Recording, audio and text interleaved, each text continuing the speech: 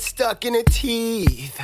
Ever pressed your chest against the breast and thought, I'll never leave? Ever know you could kill someone just by saying goodbye? Ever told the truth just so you could conceal your lie? Oh my, what an illusion is this life? We become attached to breathing and shit, but we all gotta die. Ladies and gentlemen, welcome to the BWOMS podcast. My name is Richie Marufo, and we're coming to you from Power at the Pass here in El Paso, Texas. BWOMS is the Barbed Wire Open Mic series, and we want to feature artists, poets, musicians, comedians, all sorts of cool, talented, creative people. And on today's show, we have Myrlin Hepworth, poet, educator, MC, out of Phoenix. Welcome, man.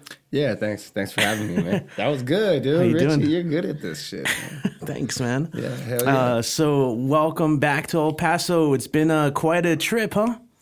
Yeah, it's for sure been a trip. So pretty much to kind of give some context and background, you have released your full. Is this your first full length album? I know you have your mixtapes. Yeah. All right. Remember Why? Yeah, that's right. Is the name of the album, and you came to town and recorded 3 music videos. Yeah, that's right. For the album. At Power at the Pass, where we're at right now. Man, Power at the Pass. Man, it's pretty so much. So much has happened here. Yeah. And hopefully during this podcast, we can dive a little bit into, what brings you here to Power at the Pass specifically in relationship with Valentine. And also, before we even dive into the album itself, I got to give props to Carlos and his crew. Yeah. Man, they just exuded professionalism. Yes. And they knew what they're doing, and I can see why you work with them. Yeah, man. Carlos Tejeda and his crew, exactly, man. They were phenomenal. I don't know when this podcast is going to come out, but those videos will be out, at some point. Yeah. And I'm super excited about it. Yeah, man. I'm not too familiar with that realm, of the industry. Mm-hmm. Kind of being here at Power at the Pass and doing what I do and kind of working closely with Valentine, I'm learning more. Right. But, I'm curious, you're planning to also have all sorts of visual effects, I imagine, as well. There's editing and cuts. So I'm sure there's a little bit of turnaround time. Yeah. I mean, it just depends on who's working on it and how many things are involved. One of the music videos we shot was a one shot, so just a one take. Mm-hmm. And so where all the cubicles are over here. There's a long hallway that just has a stretch of offices. We used that hallway to show a bunch of different scenes. And it was just the way that Carlos and his crew, Jorge and everybody put just all these actors and extras just put a phenomenal, they came here and they rehearsed it so that when I showed up and it was time to do this, they had tested for lighting. They had tested a number of things. And then we shot probably, 12 takes, 8 takes, but some of them were practices and some of it was, okay, this person needs to be in that position. And, it's just it's a rigorous process that just requires tons of preparation. So for me, I've had to direct most of my music videos, or at least have a heavy hand in directing. And that's not what I do. What I do is I write poems and I write music and I teach. That's what I do. So to be around Carlos and Jorge and just see these guys that live to make gold. You know what I mean? They really when we were done with that one take, they were jumping up and down Can we cuss on this? Yeah. Okay, all right. They fucking won the NBA championship. These dudes, they love it. So it was great. It's been amazing, man. Yeah, I saw, speaking of the planning, they were here a whole weekend before you even planned on coming through. Yeah. They were at the studio with their equipment, like you said, just testing lighting. And man, I just wanted to be a fly on the wall for all this, and for the most part I was. It was a very busy weekend here at the studio. It was a studio, Yeah. Because we have, you got to meet some of the other tenants and their projects, and I love seeing the life flow through this place. Yeah, it's crazy, man. It really is. It's beautiful, man. I actually have sat in this room that this has been my little sanctuary, man. Like I had clothes in here, where, because I got to change for all these different shoots. The little live-in workspace, you know. Yeah. And then I was, sending emails off and working a little bit on my podcast. But it is crazy, man. There's so many movers here, so many characters, Enoch and these very talented, diverse groups of people that all come here. Like even like Diego, like we were at the restaurant today and it's like his design is on these people's shirt, you know what I mean? And I was helping, it's like he's a dope artist, right? But 2 days before we were helping him bring up chairs because for his baby shower. For his baby shower that was going on at Power in the Past. It's like the thing that's so refreshing about the space is like there's no perfect spaces, you know what I mean, or whatever. There's whatever. But what's great is that it's centered around art. Yeah. Period. There's politics everywhere. There's politics in everything. There's relationships. There's dynamics. There's money. There's all kinds of things always. This is true. But if you keep the focus in the right place, you have special things happen, man. And this is a special place, man. I do want to give a shout out to Valentin for being sure, the visionary, kind of bring that together with Don Shapiro. For sure. Don Shapiro, Valentin, man. I've known Valentin for many years. In fact, we did one of these little talk sessions. We were just messing around. We'll probably air it maybe on my podcast. I don't know what we'll do. Yeah, for sure, man. I'd love to hear that. Yeah. But yeah, we know each, and we've known each other for quite a while. Yeah, man. So I was thinking about that the other day. I don't even know how many years ago that was, but we brought you in. I mean, like you said, not just through as an educator, but you also get you're a performer, man. That's what you do. Like, I think you said it on that talk. Like, I killed the mic. That's my job. We were talking about like going to the New York Poets Cafe. Oh, okay. And I wanted you to tell the story. And you're like, I don't know if I remember any of that. All I know is I killed the mic because that's my job. Yeah. That's funny, man. We brought you in as part of a Freehold Slam, our poetry slam group here in the city. And it was really refreshing having you through, man, because we've had guests, but like, your style, man, was really connected, and I think my favorite part, and it's always my favorite part, is like afterwards when we get to all hang out. We took you to a bar, Sumatra. Oh, hookah, yes. Like it was a hookah lounge, and I remember you went freestyled, and freestyled for the whole night. That was fun, man. Like our homies were DJing, and they just had some mics, and one of the first things that I learned a lot about who you were is when. There were some other dudes there at the bar who wanted to freestyle too, but as soon as they got on the mic, they started just kind of being misogynistic and like just they were, every other cuss word. Like they weren't using their language thoughtfully. And so you challenged them. Did I? I don't remember this. Yeah, they were throwing around words like bitch and motherfucker. For sure. And you challenged them like, hey, let's not use those words. Oh, really? Yeah, and I just... that showed me a lot more of your character when you kind of led the night that way. Yeah. And I think... Got people standing up on benches. Well, that's more recent, right? Yeah. But the thing that I remember about that experience is like, it was very much like the last time I was here, which was A. Billy Free was here. Right. She had her music video release. Right? I had a video release. It was your music video release. Yeah, but she came down to perform because we put on a show here. And right. The Funky Autopsy, right? Yeah.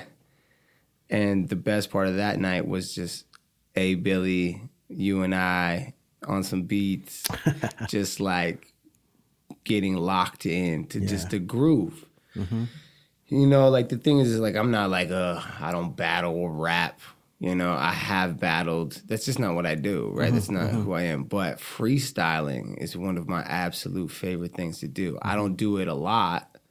Because to me, it's sort of like, it's kind of sacred to me. Okay. You know what I mean? It's like, I don't want to be in a cipher that's not about the love. You know what I mean? There's so many ciphers that are just about fucking posturing, It's like, I don't care. Like, I'm not here for your like alpha powered male dynamic, dick measuring contest. You know what I mean? Like that I mean, sometimes maybe, but not really. That's just, it's not really fun for me.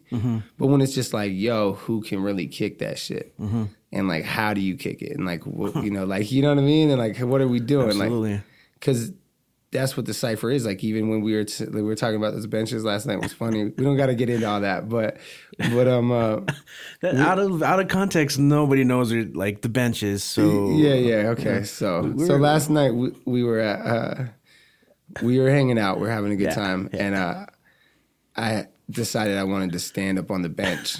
There wasn't a lot of people there, so it wasn't like I was trying to like be like, look at me standing up on a bench. There was no one there. Look at me.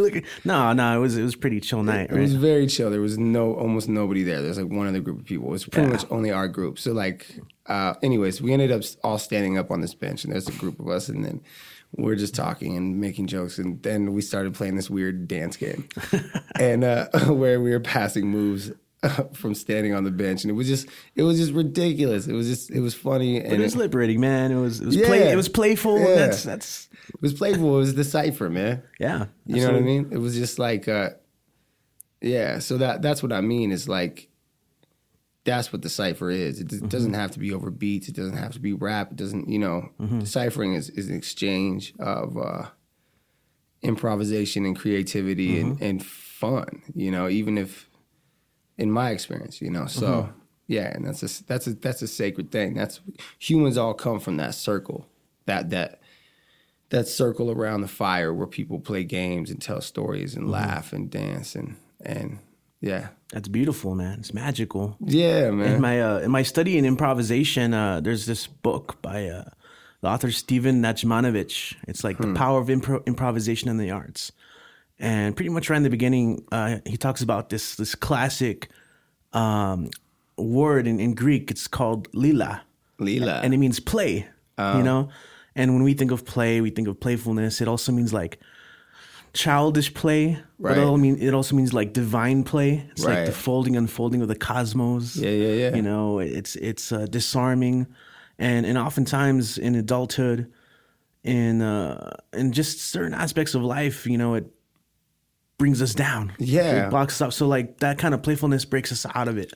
Totally. So, you know what I mean? I hear like, you on that. There's a lot of educators that are like really looking into how play is so important for education and development. You look at little children, man, it's like they learn way fast. They're way better learners than everybody. You know what I mean? They're just crazy. Like they can learn so many languages. They just are learning so fast. Yeah. But so much of what they're doing is learning through play and through the body. That's really how you can't rap you can't have rhythm in your voice without your body. You can't, and like not well. So we spend so much time cutting or mutilating or extracting our inner child as soon as we enter the education system, as soon as we're told we need to sit down in one place in third grade for 4 hours, 7 hours. Whereas like some people don't learn that way. And it's just like, and I'm not saying that's what all teachers do. There's many great teachers, but I'm saying the idea of school, right? For the most part, not every school. There's tons of different types of schools, but I'm saying the most part is like sit down. Schooling is about preparing you for the workforce. When you're sitting, you're saying the bell rings at 8. Yes, be there in your seats. Right, suffer like you're gonna do at your job. Yeah, in many years. You know what I mean? Not all of us, but that's really what it's about. It's not about education. Think about how many different practices of education, whether you talk about the Greeks, whether you talk about, the any indigenous tribal groups for Africa or whatever, or here. Education was a class of experience, like the Apaches, like if you were part of being a young man was having to run a certain distance with water in your mouth, you know what I mean? Without swallowing the water. Part of it was like, this is how you, So, but I mean, so much of it is about apprenticeship, typically, as opposed to surveying. Right. You know what I mean? Surveying. Like surveying subjects. Okay, like observing on your own. So like you got Calculus 101 or English 101 or, you know what I mean? You got to take all these maths and all these sciences. It's like, dude, like I've never used algebra 2 in my adult life. Not that hey, maybe it would make my life a lot better. I'm just telling you that, like, you're not dealing with the interest of the kids to find out what they want to most learn about. You're just giving them things you're telling them they have to learn. You know what I mean? As opposed to like, well, maybe you want to be a writer, or maybe what you like most is words. So we're going to put you in this, see if this works for you. You're going to go study most of this. All right. Yeah. Yeah, at a younger age, as opposed to going... Instead of doing the whole... doing a broad survey year after year after year, you start to specialize at an earlier age because you're working with your self-awareness. Oh, no, I'm going to go over with Professor, Richie. I'm going to go with him because I think I like words, or I think I like stories. I think I want to practice more there. But because I'm in charge of my education, maybe this teacher over here will accept me in his class, and it's a 3-year commitment. Okay. You see what I'm saying? Like, yeah, all right. It's about, it's just education. Yeah, yeah. No, well, so you're an educator. What kind of age groups have you worked with in this whole time that you've been doing this? So my last day job was a preschool teacher, and I was a preschool teacher for many years. When I was a kid, really, when I was really 16 to like 21. By the time I was 22, on my 22nd birthday, I was a full-time. I had been a full-time poet. And I also had some student loans to help me, so, but whatever. Right. At that time, to help me get off the ground, like it wasn't just all poetry money. But yeah, so I worked with young, like little kids, and then I've worked with incarcerated men, adults. I've worked with middle school. I work in a lot of middle schools. I work in a lot of high schools and a lot of colleges. All right. And what I just said, like, I don't mean to be negative about schooling, because I like my experience in school. Right. I was one of those people that could do it and pretty okay. You know what I mean? Yeah. Yeah. But it's not for, I have my own critiques about how the system is organized. I was about to say there's a certain thing about the system, and I think that's a theme in a lot of your work too. Even if it's outside of like the system of education, kind of like systemic injustices and kind of things that we need to look inward at, critique a little. Yeah, I think, I do songs that are directed at certain issues. Sometimes, like I did a song, Old Story. I remember that one. That's, it's about, these things that are just real. I think it's tricky, man,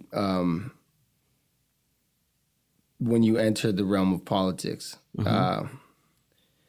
Yeah, man, I'm passionate about justice. I'm passionate about, the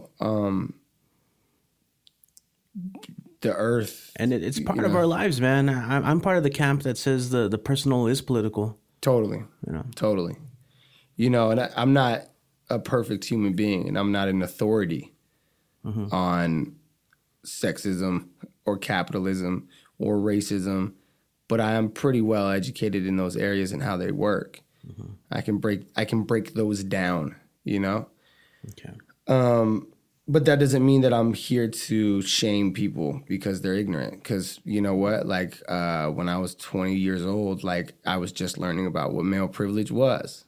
Right. You know what I mean? Like we all have to learn. And it's a learning process. Because a lot of it's, I would say like a type of decolonization kind of have to like reframe the way we naturally think about things just based on the culture we're brought up in. It's all unlearning. So my thing is like, it's different when you're having a conversation with someone who just is refusing to listen to your rational points and doesn't want to learn, doesn't want to believe that sexism or whatever, racism is, just, they don't want that to fit into their narrative or whatever. So they just are not going to listen. That's different. But people who want to learn, who mess up, like you got to understand that what do you expect them to do? They want to understand what their privilege is, or they want to try to improve their understanding of the world. You know what I mean? Being like, hey, being shameful to someone regardless is just like, I don't think it's productive. You know what I mean? I think when people really learn and grow is when we're doing what we're doing right now. We're having a conversation. We're not posturing some type of, I'm better than you because I understand how unwoke you are. You know what I mean? Like, so it's like, that's what I think what makes things tricky. Because I can do a million songs, right? Yeah. I could still be problematic. You know what I mean?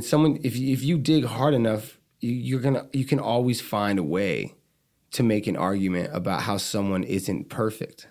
You know what I mean? Or you know what I mean? So like, I think that's why a lot of people don't talk about issues of race or class, especially artists, because I think they feel like, you know, it's just like Kendrick Lamar, like, you know, that he put out that song about some stretch marks. What's that? I don't know which one that is. Man, he was talking about women, and he was like, I'm so sick and tired of the Photoshop. Oh yeah, okay. But I mean, people got really, there's a group of people who were upset about him, you know, talking about, look, and if you listen to his work, there's plenty of things that you could make arguments in that direction about. You know what I'm saying? And I think that that's important that those conversations come up. I don't know how productive they are, but I don't. Honestly, I'm not saying they're not productive, but I just think it's interesting that there's always outrage. And I guess I understand and I empathize with that outrage, but I don't always know that it's placed well. But I mean, you know what I'm saying? Or even like, what's going to be, I mean, what does that lead to? Yeah. Or you're just like kind of blocking each other off at a certain point? Or does it lead to, like you said, kind of some sort of engagement? I think it can lead to both. I think what we're doing now is we're trying to investigate it honestly, like, because we're in person. I think what is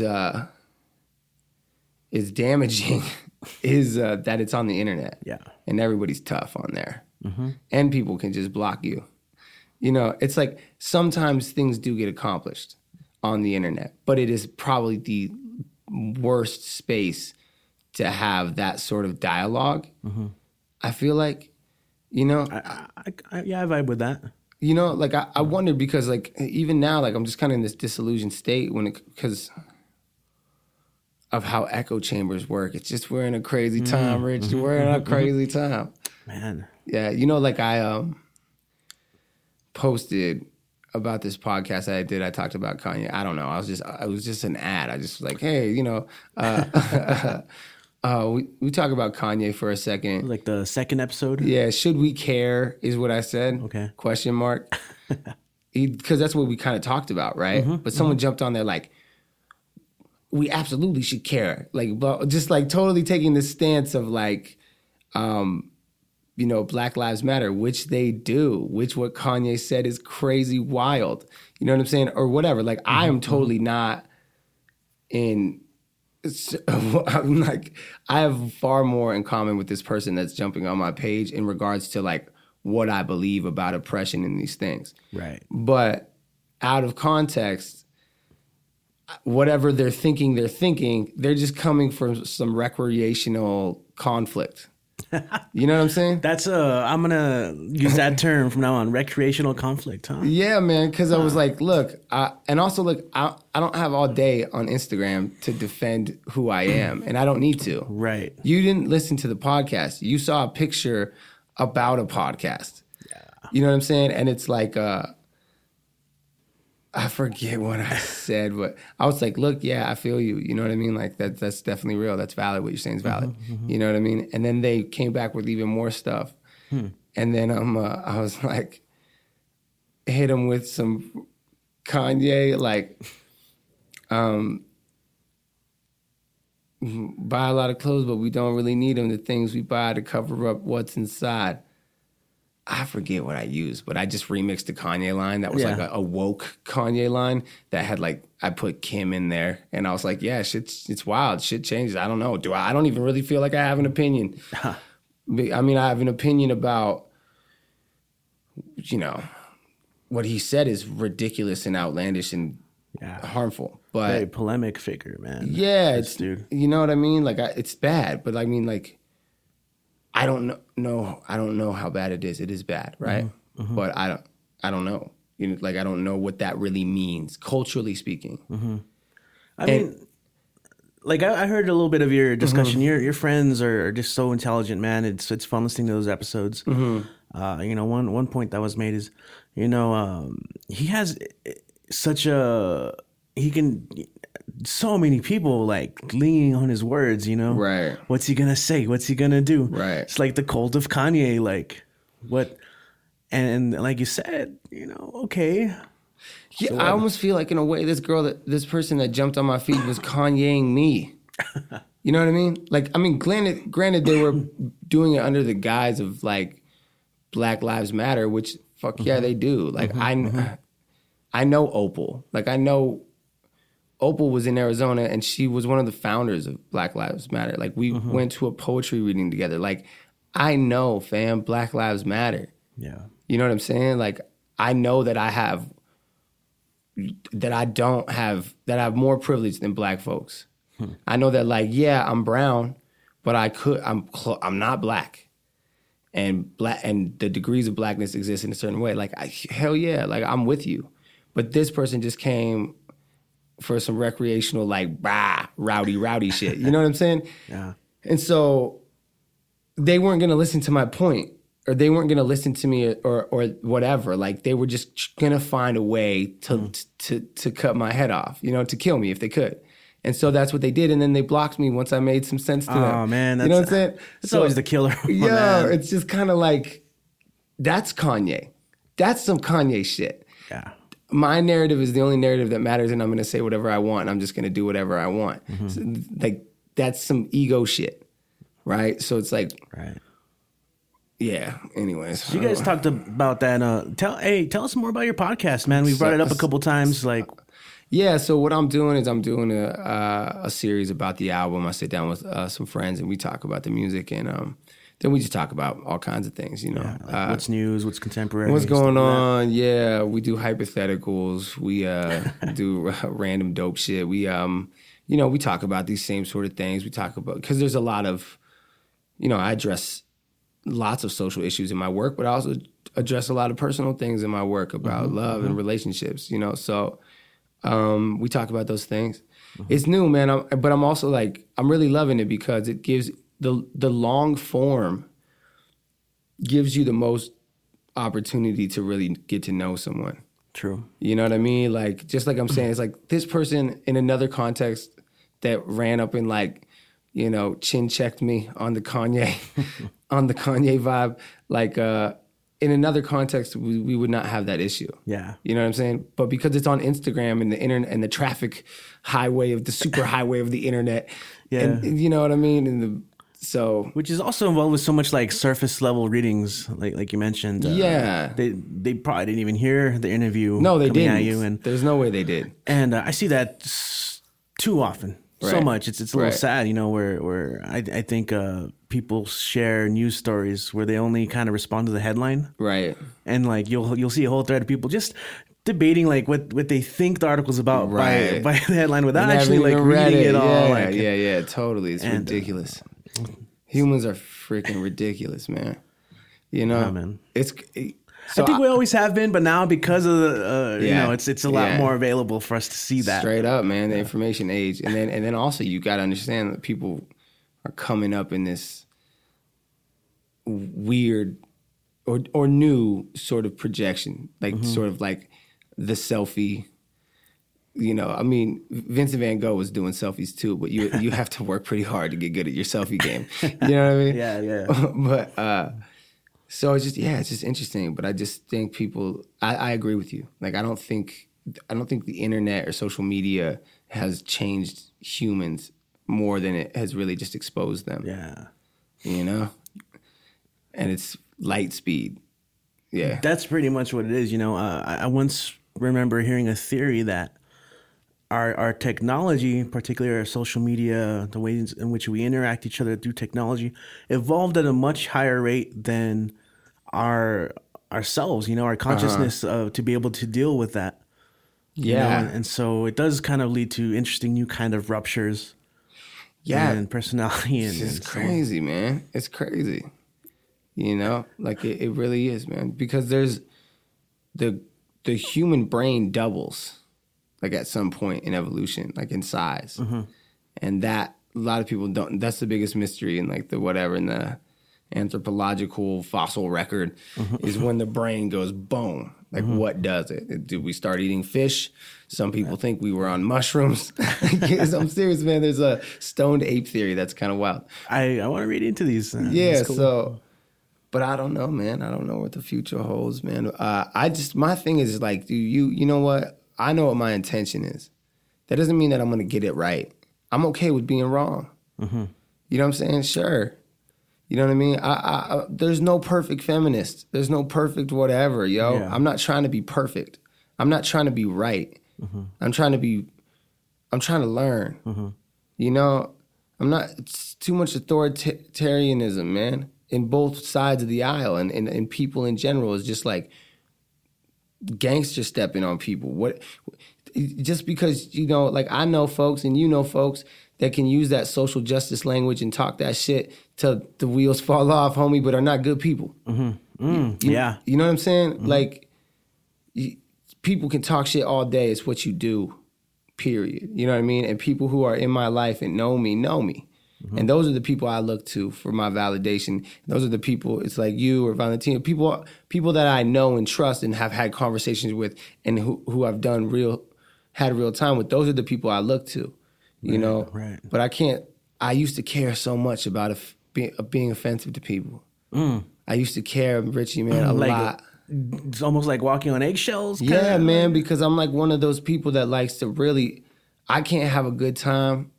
Like if we're at a party, you know what I mean, or we're at an event, like I want everyone to have a good time. Like I'm only as comfortable as the least comfortable person there. All right. You know, a lot of times. Okay. And so my mom, like I never wanted to like let my mom down or embarrass my mom. You know, so not that my mom kept some like weird iron fist on me, but for whatever reason, like I just feel like I was very respectful young man, and that's good. There's a lot of good things about that. But when you talk about respectability politics, you get in some trouble because it's overrated. And it's like I'll put something out like that little Kanye rant thing. That type of thing would really ruin my day a couple years ago. That would have really fucked me up. Yeah. Now I'm just kind of like, get past it. Whatever, bro. Yeah. And some people are just naturally like that. They're like, yeah, fuck you. It's a lot healthier for your content. Yeah, you know what I mean? I feel like, okay, like, all right. Like, you know what I mean? Like, I'm just going to keep it moving, man. I don't got time for this Instagram thing, man. So I just have to trust my intentions. So being like, you talked about your last day job and since then you've been hustling, man. Like, I see you traveling. People see you traveling all the time. That's even like, it comes up one of the tracks. I think Remember Why? Yeah. Talking about like traveling, vacation. Like people think it's a vacation. She thinks it's a vacation, and then she don't get the road. Thinks I'm on vacation. I don't get the road. Maybe it's vacation. Yeah. And then even later on, you kind of change it. I think it's vacation. Yeah. She don't get the road. Thinks I'm on vacation. She don't understand the road. Thinks I'm on vacation. I don't get the road. Maybe it's vacation. I don't understand the road. Maybe it's vacation. Yeah. That's due to the nature of your work. It involves a lot of traveling, man. Yeah, and like I'm a sedentary person. You know what I mean? Like I do get restless. I think we all do. Like it's kind of always grass is greener. I'll see my friends and like they got to study like their professors like you or like, you know what I mean? And they got their community and they see all the four seasons or whatever. There's 4, right? But because in Arizona we pretty much have 2. But yeah, so it's hard, man. Yeah. It's something that you have to. For me, it doesn't come natural. I don't know that it does for anyone, but like, yeah, I travel a lot. In the middle of America, I study dreams. I study myself with human beings. Pick a college town. in the middle of America, follow now. As I step through the house, everybody keep your smiles loud. Using to block out all the residue of drug, sex, child abuse, poverty, neglect, pseudo-democratic subterfuge. The power to silence these taboos is hinged on your power to keep smiling. Blow smoke with, I'm like, it's all fake. We all got smiles, you know what I mean? Blow smoke with me. Keep smiling. Listen to this man whiling, blurting out obscenities, read beneath the lines. He wants his youth back. He's full of shit and he's 55. He wants his youth back. He wants my cosign. He's full of shit and he's 55. I met him a year ago at a benefit, observing the politics of upper-class white crowds. Look how this super nice guy turns super white loud, claiming that I want to fuck his wife at the bar. I want to knock his fucking lights out. That's how the violin. I wanted to talk about that actually. The kind of that violin, and then you go to a spoken word piece. Yeah, that's very it's very peaceful. Yeah, the album is like redemptive at that point. Yeah. That's a beautiful part of the song, man, and it's the name of the album. Yeah, so there's something to that. Yeah. I think something that really comes across in this album is that it's very obviously a little biographical, right? Yeah, very autobiographical, very. So you go in and learn a little bit about just your thoughts, man, of the road, of love, of loss, of nostalgia, redemption. Straight up. Part, that's real. Yeah. So what happens in that poem or at the end of that song for the listeners is I don't knock his lights out. Of course I don't do that. But I end up walking with this old guy down a highway so that he doesn't hurt himself. Yeah. Damn. That's the end of that story. And I'm thinking about this girl that's back home, you know what I mean? And we ain't got it right, you know what I mean? But she thinks I'm on vacation. I'm not. Maybe it's vacation. I'm not, It's like that's such an absurd situation, but I feel like I've been there myself where you're caught up in this thing. You kind of have this other thing on your mind. You're out there in the night. Yes. It's so human. Yeah. We're somewhere else when we're so, and there's all this other stuff going on. Yes. You're caught up in that. Yes. Your thoughts and your heart can be somewhere else when you're in your body's in a different place, I feel like that's a real thing that happens, and when you're on the road, it's like, that's the thing about this place. This is El Paso is one of my favorite places, not because I'm fucking love Rafa's. No, not because of that. But you do get some cred for dropping Rafa's, Yeah. Not because of that, but because of the people. Yeah, man. You know what I mean? Because I'm among, there's something that whatever. If you're from New York or you're from Chicago or you're from one of these big cities that we know you're tight. New Orleans, we know we fuck with you. Miami, but I feel like people in Phoenix, people in New Mexico, and people in El Paso and places like that are looked over, and that gives them a certain type of genius in their artistry. All right. Because I feel like there's almost a more pure level that comes from it.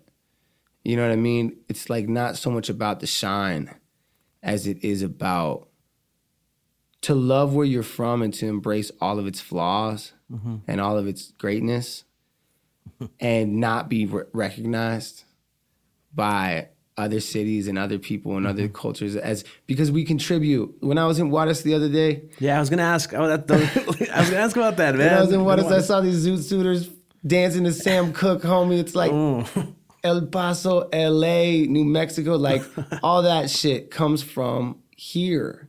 This is the source. Yeah, man. So it's but that the credit is rarely given. You know what I mean? Yeah. On a national consciousness. And more, yeah. You know what I'm saying? That's what I mean. It's the national consciousness is not. So much has always been focused on East Coast, West Coast, New York, LA.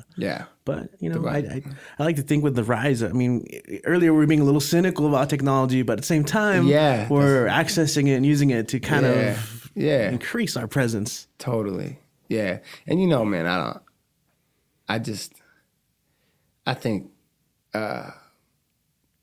people are foolish. You know, like, I mean, like, no, I'm absolutely. listening to myself talk. I'm like, I don't know what the fuck I'm talking about. Like I think I do, and it feels good, but you know, maybe I'm wrong. Maybe I'm right. It's the truth, though, man. What can we know? We experience, we learn, or we don't. We don't, yeah. Or we just stay in what's comfortable and we continue our patterns of, you know, if it's comfortable, it doesn't matter how much it hurts. You'll still do it. People choose comfort, you know. But there's a song on there. We recorded some of the video, Don't Scare No White People. Yeah. But I made that beat and I put a bunch of coyotes in that beat.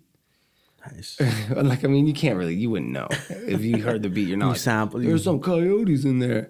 I mean, you can feel it. Yeah, I'll have to listen to that again. But there is, and the reason why I bring this up is because Coyote's the trickster, right? Mm-hmm.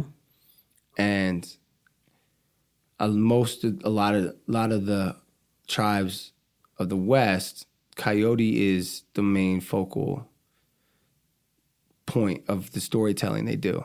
Mm-hmm. He's almost the most human-like of all the animals.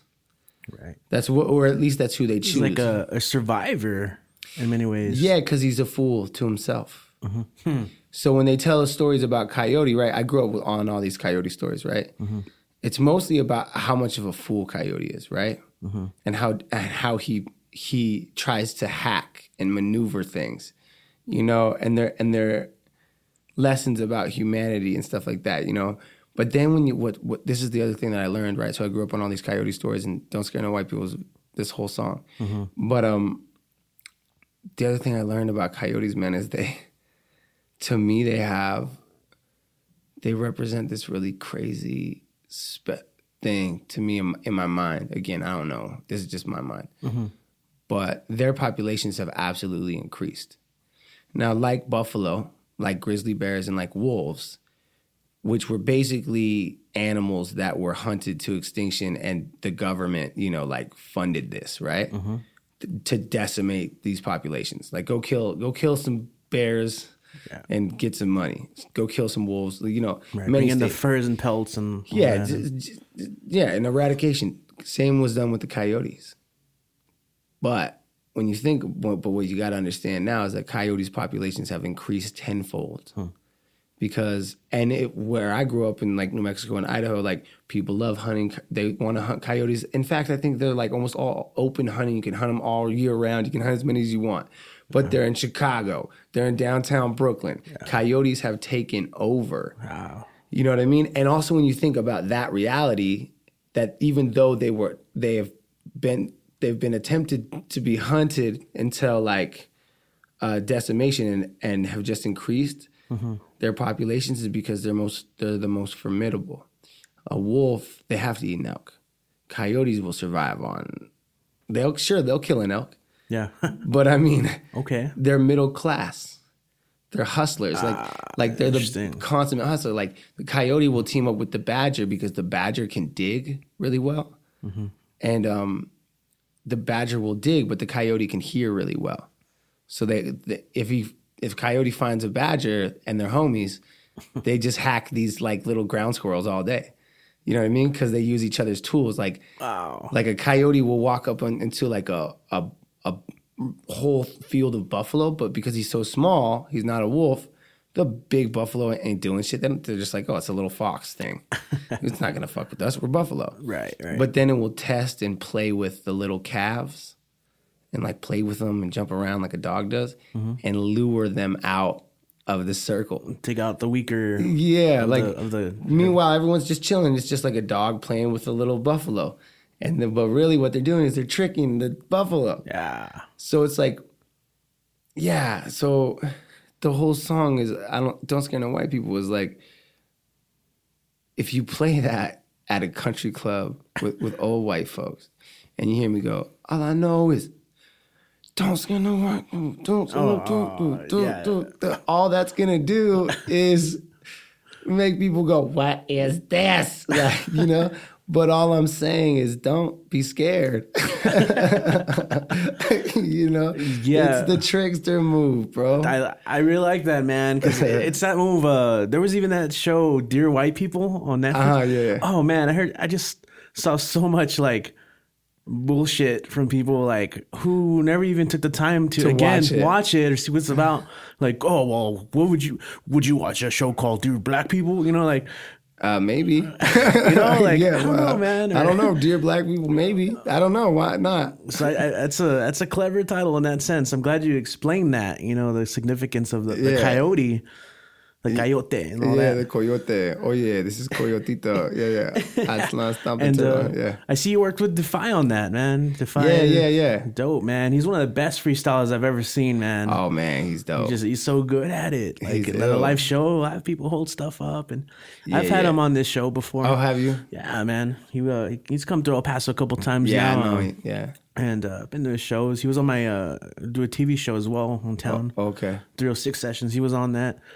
So it's cool, man. You guys worked, and you also talk about water and sacredness of water in that song. Yes, water is life. Yeah, man, water is life. You can't eat that money, homie. And we talk about like systemic injustice. Like I'm just thinking about like the role water plays in the United States, man. Yeah. Flint, Michigan, the pipeline. Like, come on. Yeah, I mean, for real. You know, I just like for me, it's not. I guess it's very hard to write music about important issues and still make it entertaining. Yeah. It's so hard. That's why people don't do it. Mm-hmm. I mean, people are mad at these rappers that don't do that. It's like, it's really hard to do, guys. It's true. You know what I mean? It's a lot easier to say, Molly Percocet. It's a lot easier to make that entertaining than to take something as serious as the water rights and, you know, just how genocide and white supremacy and make that an entertaining song. That's just not easy to do. Right. You know, so that's why a lot of people don't do it. For me, my thing is that I'm realizing more and more is that, like, yeah, at the end of the day, bro, I'm an entertainer. Mm-hmm. Yeah, I've been to the rally, homie. I put my fist up. I've been to many actions. Some of my friends are activists. I'm not an activist. I'm an artist. Yeah. And part of being an artist is entertaining. That's fundamentally what I have to do to make a living, you know? So I just think it's really interesting to be an artist and to be passionate about social issues because you're still going to be picked apart. Mm-hmm. What I mean by that is, like, some people are going to be like, you're not doing enough still. Yes. You know what I mean? Mm-hmm. And they might be right. We could all do more, homie. Mm-hmm. You know, but it's just tricky because, you know, at the end of the day, I'm an artist. That's how I pay my bills. Yeah, man. So, and it's a great album. This is for most of the album, you made most of the beats here. Yeah, man. So. How long have you been making beats and how long did it take for you to feel comfortable enough to, like, all right, this is what I want to put out there in the world? I mean, I've been messing around. Yeah. Like even the Funky Autopsy, like I arranged some of those beats. Like Arizona, I Love You. Mm-hmm. You keep bringing me down. Yeah, like it's like I had to arrange that because it said the sample said New York, I Love You. So like that's how I kind of figured that out. So I've always been having a like kind of chopping it up, right? You. Yeah, I love you. Yeah. So I've always been touching it, but I mean, I would say like 6 years, man. And then really seriously for 4. Mm-hmm. You know, and it's been so great, Richie, man. Producing music has been so great. I mean, it's so frustrating at first because you know what's in your heart and in your mind is not you're not capable of doing with your hands yet. To translate it, yeah. It's like a baby whose spirit says run and they can barely walk. You know what I mean? Like, they're just falling, but they're gonna get back up and they're gonna be running. You know, that's the thing about anything that you work at. It's like you got to remember that's all. You know, crawl. Stand, walk, run. You know, so 4 years, man. I feel like I got a little step going. Yeah, man. These beats are pretty cool, man. Yeah, like they go hard, man. The message, like the message, I've been bumping that one, and then like even just kind of like the tone. You know, you're talking about like how some of the songs are like little more sad or reminiscent. Yeah. Then you get like, I think I was listening to episode 3 of your podcast and you're talking about Ever Been. Yeah. It's a completely different kind of mood change. It's more silly, romantic, and it's still, but like that. Yeah. It's more upbeat. Yeah, it's fun. That's a fun song. record. You know what I mean? And it's like, and it's not serious. Yeah. But most of the songs are serious. Yeah. So, and they're not seriously that fun. But I mean, that sounds bad if you're trying to sell a record, but like, dude, right. Adele's songs aren't fun. They're beautiful. Yeah. You know what I'm saying? People connect with them. So it's like, that's what I mean. It's like, they're beautiful, but they're not necessarily Bruno Mars. Put that in the air. But I saw you recording, man. You got your dance moves on some of those videos. Some Bruno Mars dance moves. Oh yeah, what's that? Yeah, the Cosmos. Yeah, okay. So what 3 songs did you record while you were in town? Oh, okay. So film. we shot Don't Scare No White People, or at least a part of it, and then we shot the Cosmos. All right. Which is by far lyrically the weirdest song. I dig that. It's weird. It's about it's just whatever. But it's great. And it's the beat's fucking cool. So we did that, and it's just this really trippy shoot, man. It's gonna be cool, man. Like, they have me in this room. Is that the one we were in neon? Like, yeah. All right. Yeah. And then there's gonna be a lot of like after effects where I'm like floating and shit. I'm gonna be floating, mama. Oh man, mama, I'm gonna be floating. Yeah. No. Can you believe it? Your boy's floating. It's going to be weird to see myself float through the stars. I can't wait to see that, man. So the Cosmos, that one was cool. And then that one take one was I Know, which is a like sad love song. It's like coming back to someone. It's like, I know we get, I know we got these problems. I know I want to solve them. I know we must grow old, but I want our love to blossom. One argument turns into everything. Old wounds open and we start to bleed. Trading blame like you, and what about me? Yeah, what about me? Like, what I mean by that is like, when you get in an argument with someone, a lot of times you start telling them about what you think they are because you're hurt. It's we're creatures of emotion, man. Yeah. Over thought first, Yeah. That's always going to be the first thing that takes over, Yeah. I want to hurt you, or I want to say this stupid thing. Yeah. All right. And an argument, all it does is just like smacking damage around. Oh man, been there too many times. Dude, it hurts. It hurts. It hurts, thinking man. about it, and it doesn't work, man. What about me? No, what about you? You're this. You. And what about me? Yeah, what about me? Tell me. Yeah. So, yeah. And the whole time you're cognizant, like, I'm saying this stupid shit, but I gotta get it out there. But like, what the fuck am I doing? Yeah, totally. What is going on? Oh, man. Yeah. It's crazy, man. But I will say, like, it's funny because we start this film, this music video for I Know, there's an argument. This is how it starts. Right. And it's a really aggressive argument. I don't know if it looks great on camera. I don't know if I've ever been. What kind of headspace did you have to get in for that? Like, oh, dude, this girl named Christina, who they casted for it, she was cool, man. She was an actor. She has experience. So like, for me, it wasn't difficult at all. Okay. Because, I mean, I think it turned out well. We got several takes to do it, and so I think in another life I would have done a lot of acting. But yeah, it was cool. Was that your first time doing like a one shot kind of tracking thing? Yeah. That's cool, man. First one take ever. I can't wait to see how that comes out. It was good. It looks good, man. And it takes you to like different spots, like clubbing and just kind of Carlos' sisters in it. Yeah, man. I know it's Elle. Yeah. From because she was a work study at the college I teach at. In the English department for a little bit. Oh, really? Yeah, super smart, man. Yeah, she was cool, and I met her boyfriend, and he was super cool too. Nice. They were all great, man. Like I said, man, Carlos is just he's a solid guy, man. Solid guy, man. Yeah, he is. And the whole crew really like their professionalism. They've been their day setting up, working hard, putting all the sets together, and set design. That's so meticulous, man. So many people, and I think a lot of that has to do with that Warense reality, man. Like, he has a different level of hustle. Mm-hmm. You know, like, it's just like, because, man, you can go find someone to shoot your music video, and you can find a bunch of people with cameras that don't care about your product, right? Don't care about your branding, don't care about what you're trying to convey, don't want to offer any creative avenue other than like, yeah, I'm the guy with the camera. You know what I mean? Yeah. Just like, you know, there's a lot of posers in every scene. Mm-hmm. But when you find a real one, you're like, whoa. Yeah. And was the first time you worked with them Funky Autopsy?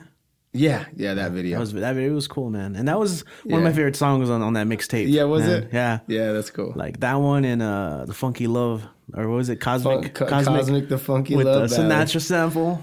Fly me to the moon. And I like it, man. Just love beat. Yeah, that's a dope beat. Yeah. Yeah. Yeah.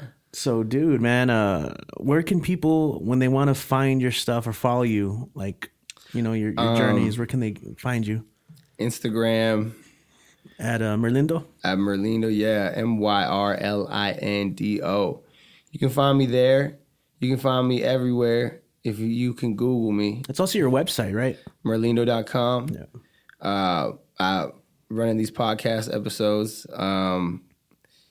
Yeah, new music, all kinds of stuff. I'm really excited about my career, man. I feel like I'm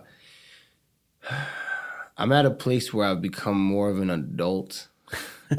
And I mean that in this, I can feel my growth in being more secure in who I am and less selfish about my gift and offering it.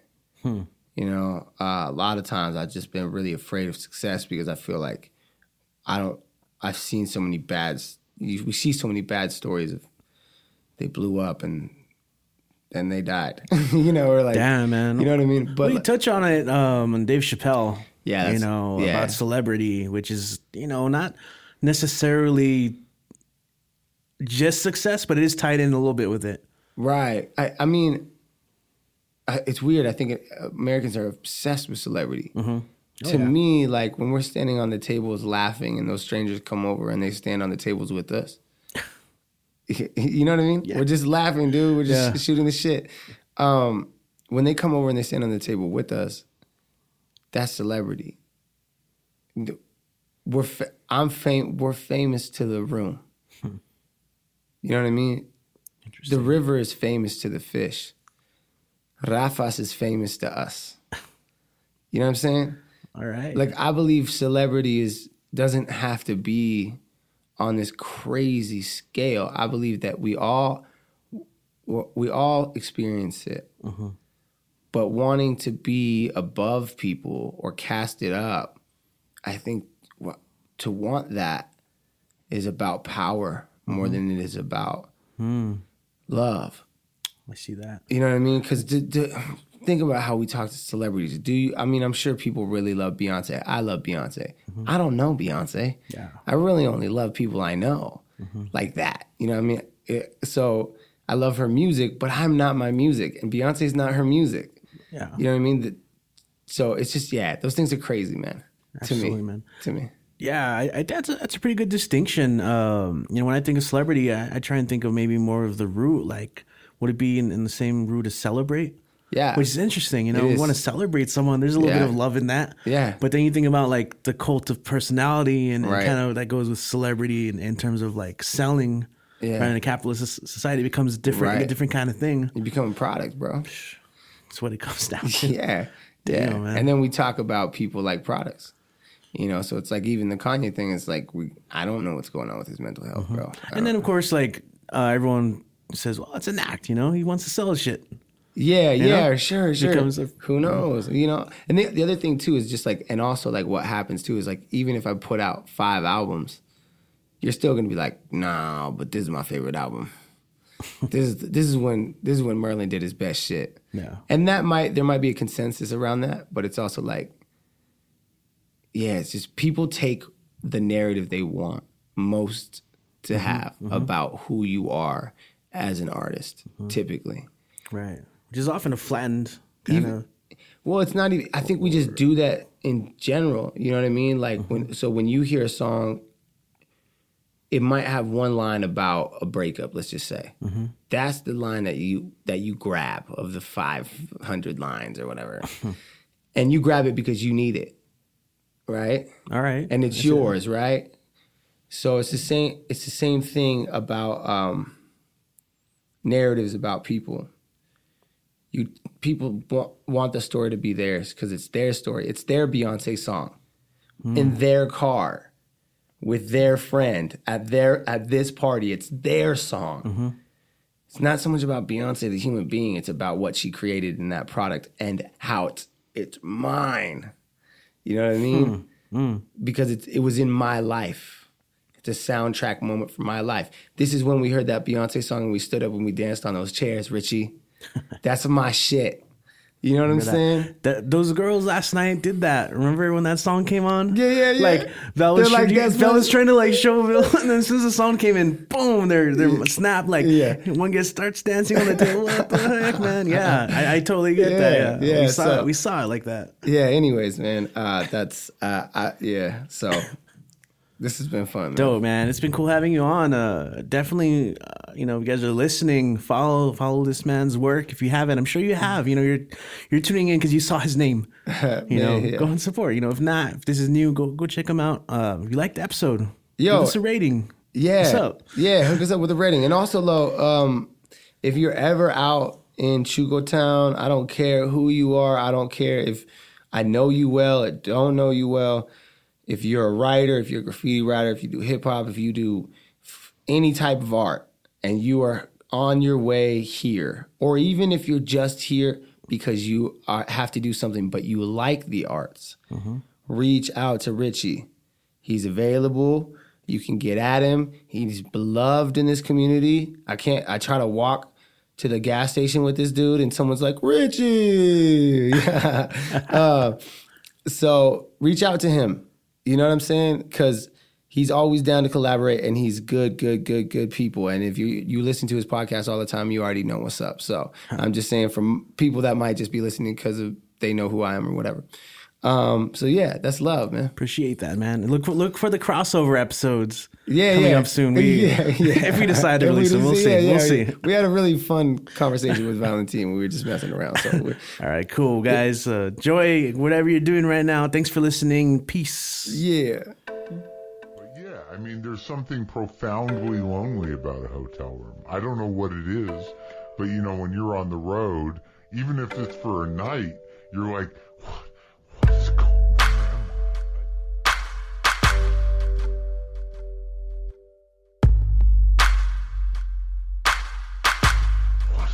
Where am I?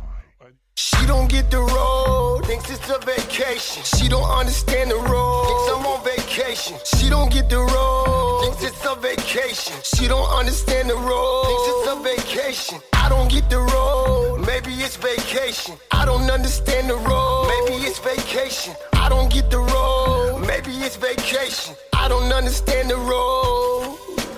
I could wear a blindfold, but I probably never ever go blind though. Vision lives in my lips when I grip a microphone. My stomach flinch as I reach for the door handle. I got 15 seconds before I see her face. 15 minutes walking through my shallow pain. Ducking 50 minutes of fame, I can't explain. The 15 years I've been penning this shit for the stage. I was on the road, just got off the road to get back on the road. I feel the vertigo. Whoa. Through my chest like memories funnel through kaleidoscopes. Just a day ago, she wrote me saying that I miss you so. I promise all I wanna do is kick it though. I know we know how all this goes. But could we kick it for a minute, maybe visit though? She don't get the road, thinks it's a vacation. She don't understand the road, thinks I'm on vacation. She don't get the road, thinks it's a vacation. She don't understand the road, thinks it's a vacation. I don't get the road, maybe it's vacation. I don't understand the road, maybe it's vacation. I don't get the road, maybe it's vacation. I don't understand the road. In the middle of America, I study dreams. I study myself with human beings. Choose a college town. In the middle of America, follow now. As we step through the house, everybody keep your smiles loud. Using the block out of the residue of sex, drug, child abuse, poverty, neglect, pseudo-democratic subterfuge. The power to silence these taboos is hinging the power to be blinded. Blow a smoke with me, keep smiling. Listen to this man while I'm blurting out obscenities. Read beneath the lines. He wants his youth back. He wants my cosign. He's full of shit and he's 55. I met him a year ago with a benefit, observing the politics of upper class white crowds. The guy that's super nice guy turned super white loud, claiming that I wanna fuck his wife at the bar, wanna knock his fucking lights out.